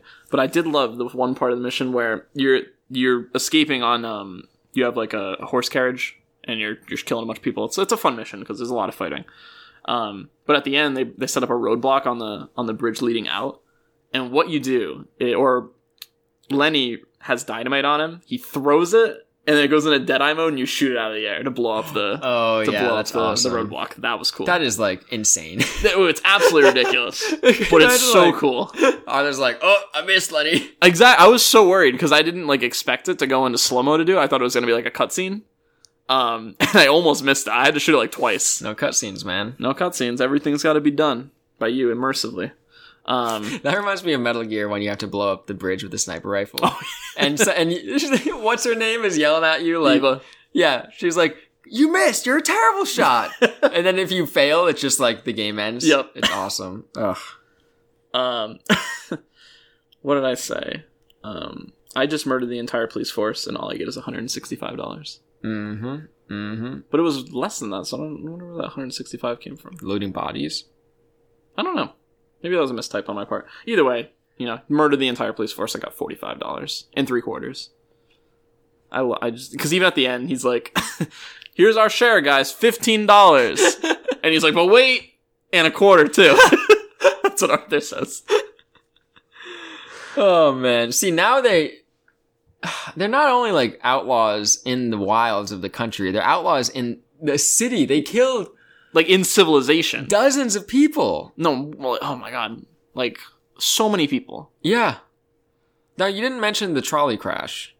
Oh yeah, the trolley crash, which they miraculous. Oh yeah, Dutch gets hurt from it, but not really. He's probably gonna be fine. He hits his head. He bangs his head. Yeah. Which, like, if you think about like banging your head back then, there's nothing you can do about it. Yeah, you just gotta take it easy. Yeah. But you can't take it easy if you're Dutch, so. But like, think about all the characters that we need to bang their head at this point. Maybe this will wake Dutch up. Maybe it'll be good for him. Yeah, exactly. He'll change personalities. He'll be smart. And I noticed too on this mission, this was a really odd thing. And when you kill certain cops, you made you lose honor, but others didn't. It was really odd. It was like 5 cops I killed that made me lose honor, but nothing else did. Those were the good cops. Those were the cops that had a family and were trying to just earn a living. All the other ones were just mercenaries. Yeah, I don't know, man. That's weird. Another weird thing. Just get rid of the honor system. Maybe some of them were spawned cops that were chasing after you because of your wanted level, and others were placed for the sake of the mission. That's probably what it was. It was probably some oversight. Which I'm surprised that would get into the game. How's your honor rating doing? It is like literally exactly neutral. Wow. It is perfectly neutral. That's good. I don't do much good things, but I don't do much bad things either, so much. That's not even correct at all. But it's fine. Don't even think about it. You're doing your Arthur voice. Yeah. I don't do much good things. Maybe that's Bill Williamson instead. And the other thing too is like I got out of this mission and my bounty was only 106. Oh, that's what that was. That's what that $165 was. I murdered the entire police force and all I get is a $165 bounty. Like, there's no one to accept the bounty anymore.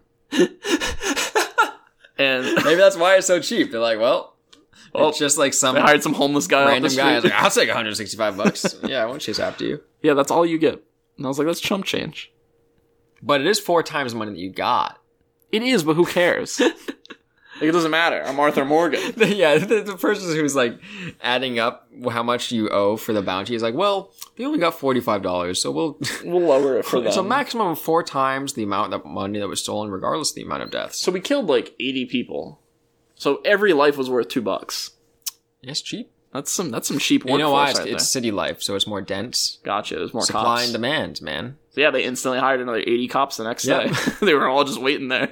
I heard there was a massacre. I'm here to work. There's like 12-year-olds with like baggy, bloody clothes It's the 12-year-olds that robbed Arthur at the beginning of the St. Denis. We're the cops now.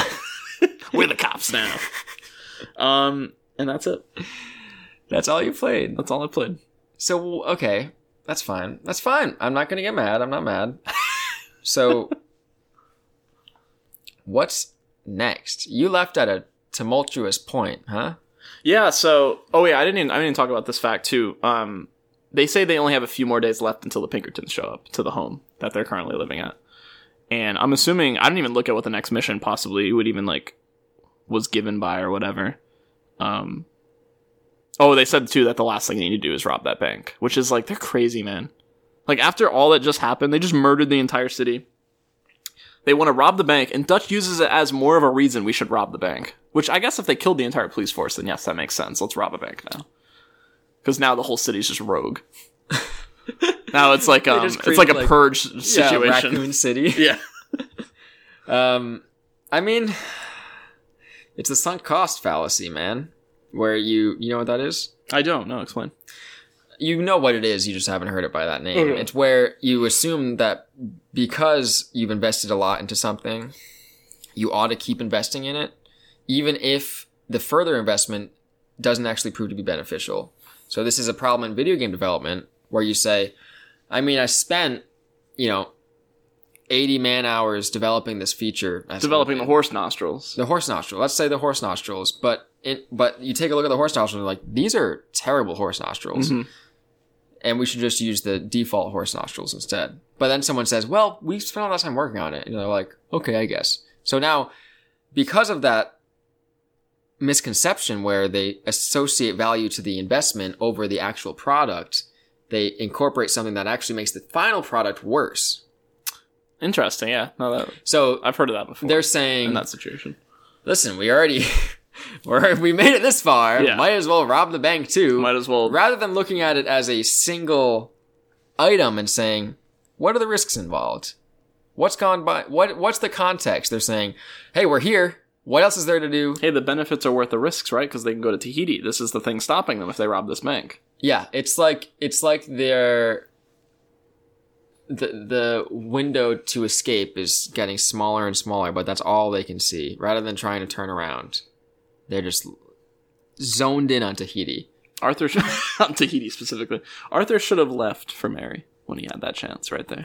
And now he's saying he's going to go to Tahiti with him. I know, that is also weird. I noticed that. And the other thing, too, is that it seems like Arthur had this idea that the whole gang was going to just split up once they got this.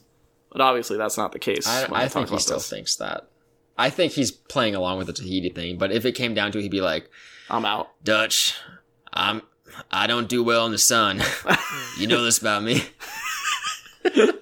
Yes, that's what he would say. Yeah, it's that was interesting. I'm glad you brought that up because I did notice that. So imagine what's going through Arthur's mind, where he's like, I just got to do this one last good job, and then I can go away with Mary, and then they get the $45.75 in the process of killing all of the Saint Denis police force. Yeah, the entire city's done. Yeah, that's tough. That's like Arthur, poor guy. That's all I gotta say, man. What about all the people and families of people he's murdered? They're all fake people. They're without stories. I don't care about them. So just by knowing more about Arthur. No, I'm joking. Okay. No, it's terrible. Yeah, Arthur's not a good guy, man. Like, I can't wait till we finish this game and we get to talk about, like, is Arthur Morgan a good person? Because I'm gonna be like, no, he's not. Unless he does something crazy. You're putting it down on paper right now. Digital audio paper. Yeah. No, he's not a good person. He's not a good person, no, for sure. 100% sure. What he's done, what I've witnessed him, what I've done as him in this game so far is not morally correct in any possible way. So are you assuming a consequentialist perspective where consequence is more important than intention? Yes. Yeah. I struggle with that sometimes. Yeah, I do. I can totally see myself struggling because, with that too. Like, let's say, you know, you go and you're like, oh, I wanted to take the dog for a walk, and then you grab a leash that's broken, and then the dog gets away. Yep, and runs away forever. You just want to take the dog for a walk. That's different, functionally different from saying, I hate this dog and I want to let them run away and throwing them into the backyard. But the same outcome. So how do you account for intention? But his intentions aren't good, in my opinion. You don't think... Okay. Regardless, his intentions are not good. Yeah. How so? Because he's making money illegally. That's his intention, is to make money illegally. Yeah. He doesn't really have a leg to stand on. No, nothing. I mean, that doesn't mean he's not a good character. It just means he's not a good person. Like, he has values. It's just that his values don't align with society in any way. Yeah, that's what we were saying about his micro society, where those are the values that he holds dear, not values of society as a whole. So, in my opinion, which is, society's opinion also, killing people is not okay, even if it's to get what you need to survive. How about this, though? Right? You and I, Brevin, we experience our world through our eyes and our senses. So, let's say you and I are let's pretend like you and I are close. Let's pretend like you and I are friends. That's what I was going to say, and I was like, well, sounds has a different connotation. So, you're the only person that I see, right? Yeah. I spend all my time with you, and then maybe we live in a bunker. I don't know. I don't want to complicate this. But what do we do for a living? Yeah. How can I set this up, man? I'm letting you go. I need like a Black Mirror concept or something.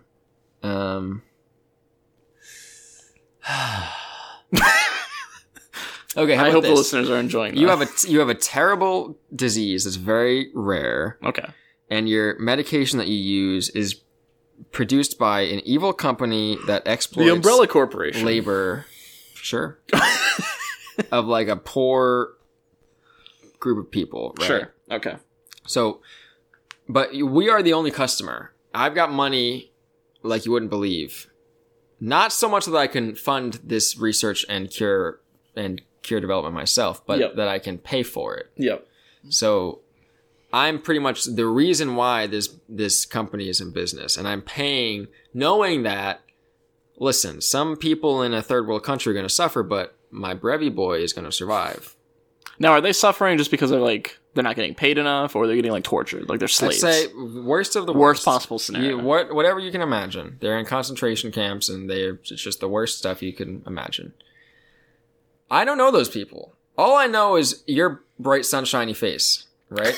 So, as far as I know, in my own world, which is my sensory experience, yep, I'm doing a good thing because you're saving my life. Yeah. So I think that at least gives us, obviously that's not right. We know that that's not right because you are one life. Yes. And there's nothing that I can do to say your life is more important than hundreds of other people's, except for taking a selfish stance and saying, well, it's more important to me. Yeah, exactly. More important to me. And it benefits one person rather than all the families of the people and all the people themselves that are suffering. So that is the point that Arthur is missing. He is inherently selfish because he's saying, listen, I know what I'm doing is bad, but I'm doing it anyway because I love these people. So he builds his moral system around that, but that doesn't stand up morally because he is benefiting from it more than all of the people he's hurting. Fewer people are benefiting from that equation, you know? Yeah. I see what you're saying. That's a lot to sink in right now. I'm trying to like process all this. Yeah. That's good. That's a good situation. Because I can't think of anything to break that. There's, if you think about like it's a system, if the moral it's a system of checks and balances world sort of is a system where like any action you do will either decrease or increase good. Right? Oh, this is like going back to the whole thing of like you brought up something where some theory was like, well, if you do something and you apply it to everyone, would the world still function correctly? Kant. Yeah. It's very similar to that. But like, yeah, well, it is similar, but I'm thinking of it more on a mathematical term where if Arthur, let's say Arthur steals a book and gives it to Mary Beth. Mm. That's a kind thing for Mary Beth. Mary Beth gets that book and her mood is lifted. She's happy and it's good. So that is adding good to the world. However, you cannot look at that action in isolation because the process to obtain that outcome involved stealing a book from some 12-year-old kid who just got it for Christmas and now they're sad. And maybe, you know what, maybe Arthur killed the kid too. Why not? Jesus. So now you can say, oh, well, that's really nice that he got that book for Mary Beth. But all of a sudden it's like, except he murdered somebody. That entire operation was a net negative for the good of the world because you have to compare the good of someone getting a book that they like versus someone dying. And that's why Arthur is not morally good because the total net effect he has on the world is negative. And it's completely negative. There's like no positive. Absolutely none. What has Arthur done this entire game that has benefited humanity? Mary's younger brother. That's it. But even then, no, he didn't kill anyone on that mission. So no, he did. That wasn't completely beneficial. But that's like it. That's literally it. But you can also look at the... Some of the stranger missions too, obviously. He didn't kill anyone. He was being a nice guy. There's something to be said about how he's fighting against...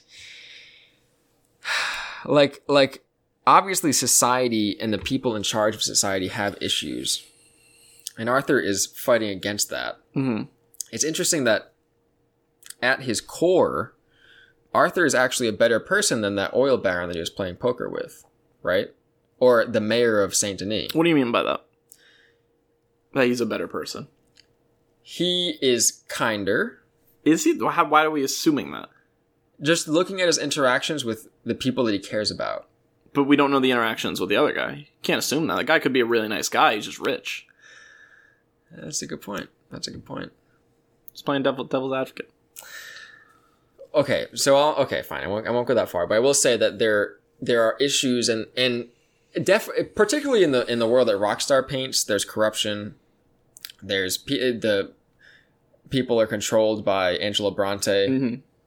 Leviticus Cornwall is selfish and he tries to kick Native Americans off their reservation. Yep.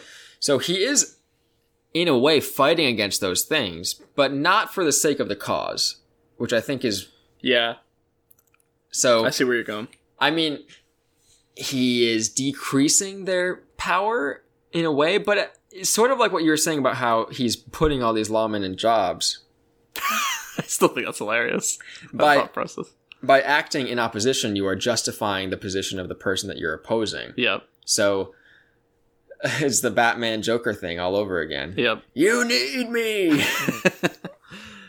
But like killing or like robbing, obviously robbing the trolley depot, that puts lawmen. It gives lawmen jobs because they're needed to save things like that. But going to do doing like the boat heist, that doesn't give anyone jobs. I guess it gives the security guards jobs. I'm trying to think of a situation where you're just killing like a corporation. Like, is there anyone where you're just fighting like specifically like workers? Well, robbing the Cornwall train or stealing from the oil documents. So you're in that case, you are just destroying the company. Like you're not. There's no side. I don't even know what I'm trying to argue right now. I feel like I've lost what I was trying to go for. Yeah, I don't know. I think you're right though, because you could say that by causing these tragedies to occur to these maybe bad people, it gains them social favor. People say, "Oh, I can't believe what happened to that poor Cornwall." Poor Leviticus Cornwall. Yeah. But I don't know, how valuable is that really to Leviticus Cornwall? Yeah, I don't think he cares. I don't think he cares either. So yeah, that's something that he's done. He's done a lot of damage to greedy corporations. Maybe that's what we should do. I'm in. Take them down. What is that called? What's the dumb acronym thing? FANG? Facebook, Apple, Netflix, Google, but there's another A. Is Netflix really part Amazon. of that? I feel like Netflix is not on the level of all those other things.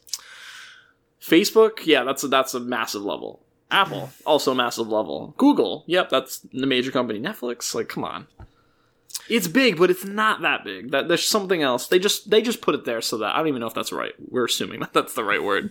But what else would it be? Sure. Well, I might be like a few years outdated too. But if you think about it, Netflix has monthly subscriptions coming in from everyone. Probably like a third of Americans. Does you that really make think sense? Think it's think of the shared accounts. I guess so. Yeah, it's true. I don't have my own, and that's not an insubstantial amount of money. That's like $15 a month. No, it's not that expensive. $7. Really? Yeah, that's that cheap. Netflix is pretty cheep. Oh my god, that's crazy. Netflix is pretty cheap. How do they afford all those exclusive shows? I don't know, man. I don't know. Netflix, yeah, now the more you're saying it, I don't know how Netflix has so much money. They make like a show every week. Yeah, I don't know. They spend a lot of money. Write into us if you work for Netflix. If you work for Netflix? If you are Netflix, if your dad owns Netflix, right now. I think we're at a point in the show where we're slowing down a little bit. Yeah, definitely. So, sure. I hope you enjoy our philosophical discussions. Telling you, after this is done. If you study philosophy, let us know if there's like no credence to what we're saying. You guys are just a bunch of idiots just speaking out of your pie holes. Right after pie holes.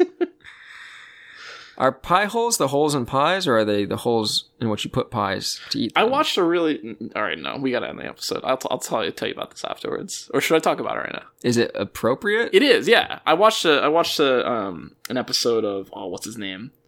Oh my god. It's a YouTuber who does like talks about weird theories and stuff like that. He's really popular, extremely popular, like 15 million subscribers. He says he has a weird intro. He's like, "Hi, Michael," or something like that. It's this person. That's backwards, but hi, it's this person, but hi, I'm Michael. You know who I'm talking about because it just clicked. You're talking about the Vlog Brothers? No, that's not who I'm talking about. Well, they say, Hey, Vsauce, it's Michael Hank, here. It's Tuesday. That's who it's Vsauce. You're okay, because I thought that was absurd if that's what you remembered about the Vlogbrothers, that they... Yeah. So yeah, it's Vsauce. So it was a really weird intro. But anyway. It is, okay, I know who Vsauce is. Yeah. He did a video based on like, how many holes does a human have? That was what it was. And this is appropriate. I like I like that. That's very good internet content. Exactly. So he started talking about like showing different types of like glass and how you could form it. So the first thing he talks about is, so you're drinking out of a mug right now. Does that mug have a hole in it? It has 2 holes in it. Okay, all right. Yes, it does. But it has that's not even the hole in the handle that you put your hand through, and it also has the hole, which is the opening at the top. Although it's not a throughway hole. All right, you're jumping way too... It's a cul-de-sac. A cul-de-sac? What? What does that even mean in the term of not roads? That's cul-de-sac is a thing that you can use without talking about roads. No, I'm being analogous. So you can go into the hole, but the only way to get out is to go back out the way you came. Yeah, you're jumping way too far ahead. Because that's I'll give you the platform. All right, go ahead. I'm literally retelling a YouTube video. Someone could just go and watch this exact same thing, and they'd hear it in way better content. This is better. We're better. So the next thing he gets is a bowl. You probably already see where I'm going with this. I think he had one thing before the cup, but I don't remember. Does a bowl have a hole in it? Yeah. It does, but it doesn't really. Like, if someone says you have a hole in your bowl, you're going to assume there's a hole in the, like, going through the bowl and something's going to leak out of it, right? You're not going to be like, oh, yeah, there is a hole in my bowl, because that's the opening. Yeah, and then they say, like, oh, you made this joke the other day where you had holes in the bottom of your socks. And they were like... Oh, yeah. You're like, yeah, I have a hole to put my foot in. I did make that joke. Yeah. So then he gets even more extreme. Let's take a plate. What do you call a fish with no eyes? I've heard the joke, but I don't remember what Never mind, that's not what I thought. That's not what you thought it was? That's not what I thought it was going to be. I thought it was something else. But I'm laughing, but I'm just disappointed. Yeah, you're very much enjoying this joke. That's a free one for you guys at home. Yeah, use that and impress people. Pickup line. Yeah, that's a pickup line, right? Does a plate have a hole in it? See, this is where you get that weird territory. Aha. Okay. No, but it does though. At the same time, it's like mathematically speaking, yeah, it does have a hole. Assuming that what is a hole? Things. A hole is a concave impression on a plane. So technically speaking, yes, that is correct. It has a hole in it, because that still applies to that. Yes. And that's as far as I got in the YouTube video. You literally stopped watching the YouTube video at that point? Yeah, because I was like, that's so cool. Let me go find another video. So rather than understanding how many holes the human body has, you know how many holes a plate has. That's where you got. That's where I got. I thought that was interesting. Did he say that it is a hole? Yeah, I think so. I don't remember. Or was he saying, aha, see, now you know they're not holes. So No, he brought up the throughway thing, where like, oh, I remember, I did go a little farther. I don't think I watched the entire video. It was like a 41-minute video. I'm not watching. Oh my It was a really long video. It might not have been that long, but he got to the point where like, well, if you talk about it, like there's a millions upon millions of holes on the human body, but there's only so many through holes. He was like, your ears are not through holes. What? Really? Yeah, the eardrum blocks it from being able to go further in the body. Yeah. Your nose is not a throughway hole. What? Your sinus connected to your throat? Apparently not, or something like that. Like it's a not flap or something. Something that blocks it. Yeah, your sinuses just go in, and then you're stuck there. You can't. There's only a few holes. There's I can't remember the name, but like, you know, you got your mouth and you got the other end. That is like, that has a I knew that would make you laugh. Can you remember the name? You just don't want to say it? I just don't want to say it, yeah. Okay. Well, I mean, I could have said it. But no, saying your butt doesn't make sense. I'm not going to say your butthole? You can say that on a non-explicit podcast. I didn't want to say it, though. Now you said it, though. So, you've got your mouth and you've got your butthole. And that is like... why am I even talking about this? Say it.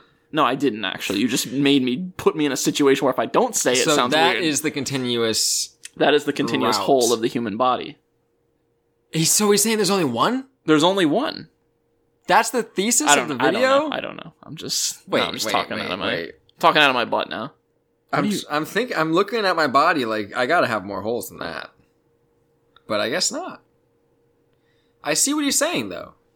Because it would be unreasonable to count every holes if you're not considering the throughway ones. Yeah, because even like all your sweat glands and stuff like that, you can't penetrate the skin. This is what he says specifically. You can't have a ship, like pretend we could shrink humanity down to a tiny, tiny little size. Magic school bus. Yeah, like a magic school bus size. And you couldn't go into the human body through like a sweat pore. Or like through the sinuses. But you could if you went through their mouth. And that's it. That's all I've got. I enjoyed this. What about your pee hole? I was thinking that, but I don't know enough about like how that works to be like, oh yeah, that's a through hole. There's got to be some flaps or something. But then if it's a 3-way through hole, that's like a 3-way through like hole? a Y. You know what I'm saying? Oh yeah. Is that 1 hole or 2 holes or 3 holes? That's 3 holes. That's 3 holes? 3 holes. If you can enter from any way and exit from any way, it's 3 holes. But then your mouth and your other end So you didn't want is to 2 say it. holes. That is 2 holes, yes. It's not 1 hole? I thought you said it was 1 hole in the human body. Oh, like it's like I see what you're saying. And then this is like a paradox, does the straw basically. Have 1 hole or 2 yeah, holes? that was gonna say it's a paradox. It's not a paradox. It's using the word somewhat correctly. It's vaguely in the same jurisdiction as a paradox. Yeah. Yeah, here we are. Oh man. All right. So we're an hour and about 45 minutes in. Do you have 15 more minutes of content to make this a 2-hour episode? Why do you want it to be? I don't know. I'm episode? just messing with you. Okay. It's the 10th episode. It's got to be longer, right? Even if it's filled with nothing. Let's just end the episode. Like a hole. Like this episode is a hole. Now we're thinking. Please write into reddeadcast@gmail.com if you have any questions or better content than this. I would really appreciate that. What do you think a hole is? Maybe it's existence itself. REDDEADCAST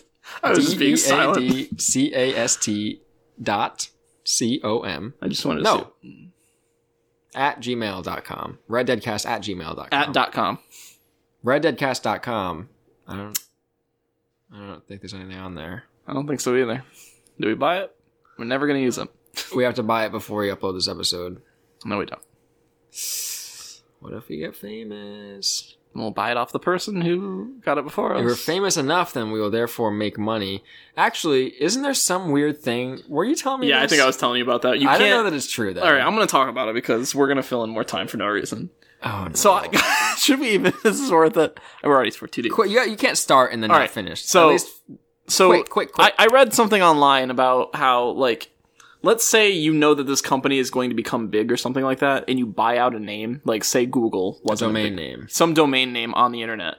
It's technically illegal to force Google to pay you some obscene amount of money for this thing. But the thing is, though, if that's the case, then, like, if you know what Steam is the online distributor for games on PC. They don't own Steam.com. Some guy does. But maybe it's because he's not asking for money that we talked about that. Because that's why Steam is Steamworks. It's not Steam.com. Or maybe the name needs to be associated with the trade, and Steam doesn't have anything to do with Steam-powered technology. Maybe that's what it is. I don't know. If you know more about this... I think this is some internet it's garbage. Like, like some Quora answer that you're like, oh, wow, that's funny. Quora, I can't believe you even said that. I pulled it out, that. man. Yeah. That's funny. How many holes does Quora have? All right. And on that note... On that note, ladies and gentlemen, and middle schoolers, have a good night. No, middle they're schoolers. still a gentleman. But you would say, I don't know what I'm saying. Thank you for listening. If you're still here, I don't know why you are. Thank you so much. Really, if you're listening at this point, like that's awesome. We should make a podcast where we just talk. I'm sorry you weren't able to figure out how to stop the podcast from playing on your phone. I'm sorry you're trapped and you can't get to your phone for some reason, and you're being forced to listen to the rest of this. You started to play this, and then you broke both of your legs. now your phone is playing in the background. But you are our listener. You are. That would be an interesting strategy to get engagement up, just to send people out and break your listeners' legs. You can't stop listening to podcasts. Sounds like a good book. Let's write a book. I don't know. It sounds like a good book. All right, I'm just trying to think of the most What can we ridiculous say things I about can Red say. Dead Redemption to make this a Red Dead Redemption podcast at the end? Red Dead Redemption 2 is one big paradox. No. I took a leap of faith. It didn't work out. Thank you for listening. Yeah, we're gonna end it. I'm Tyler. And I'm Brett. This has been Red Dead Reflection. Bye, guys. Enjoy your night. Or day, or whatever time of day it is where you are.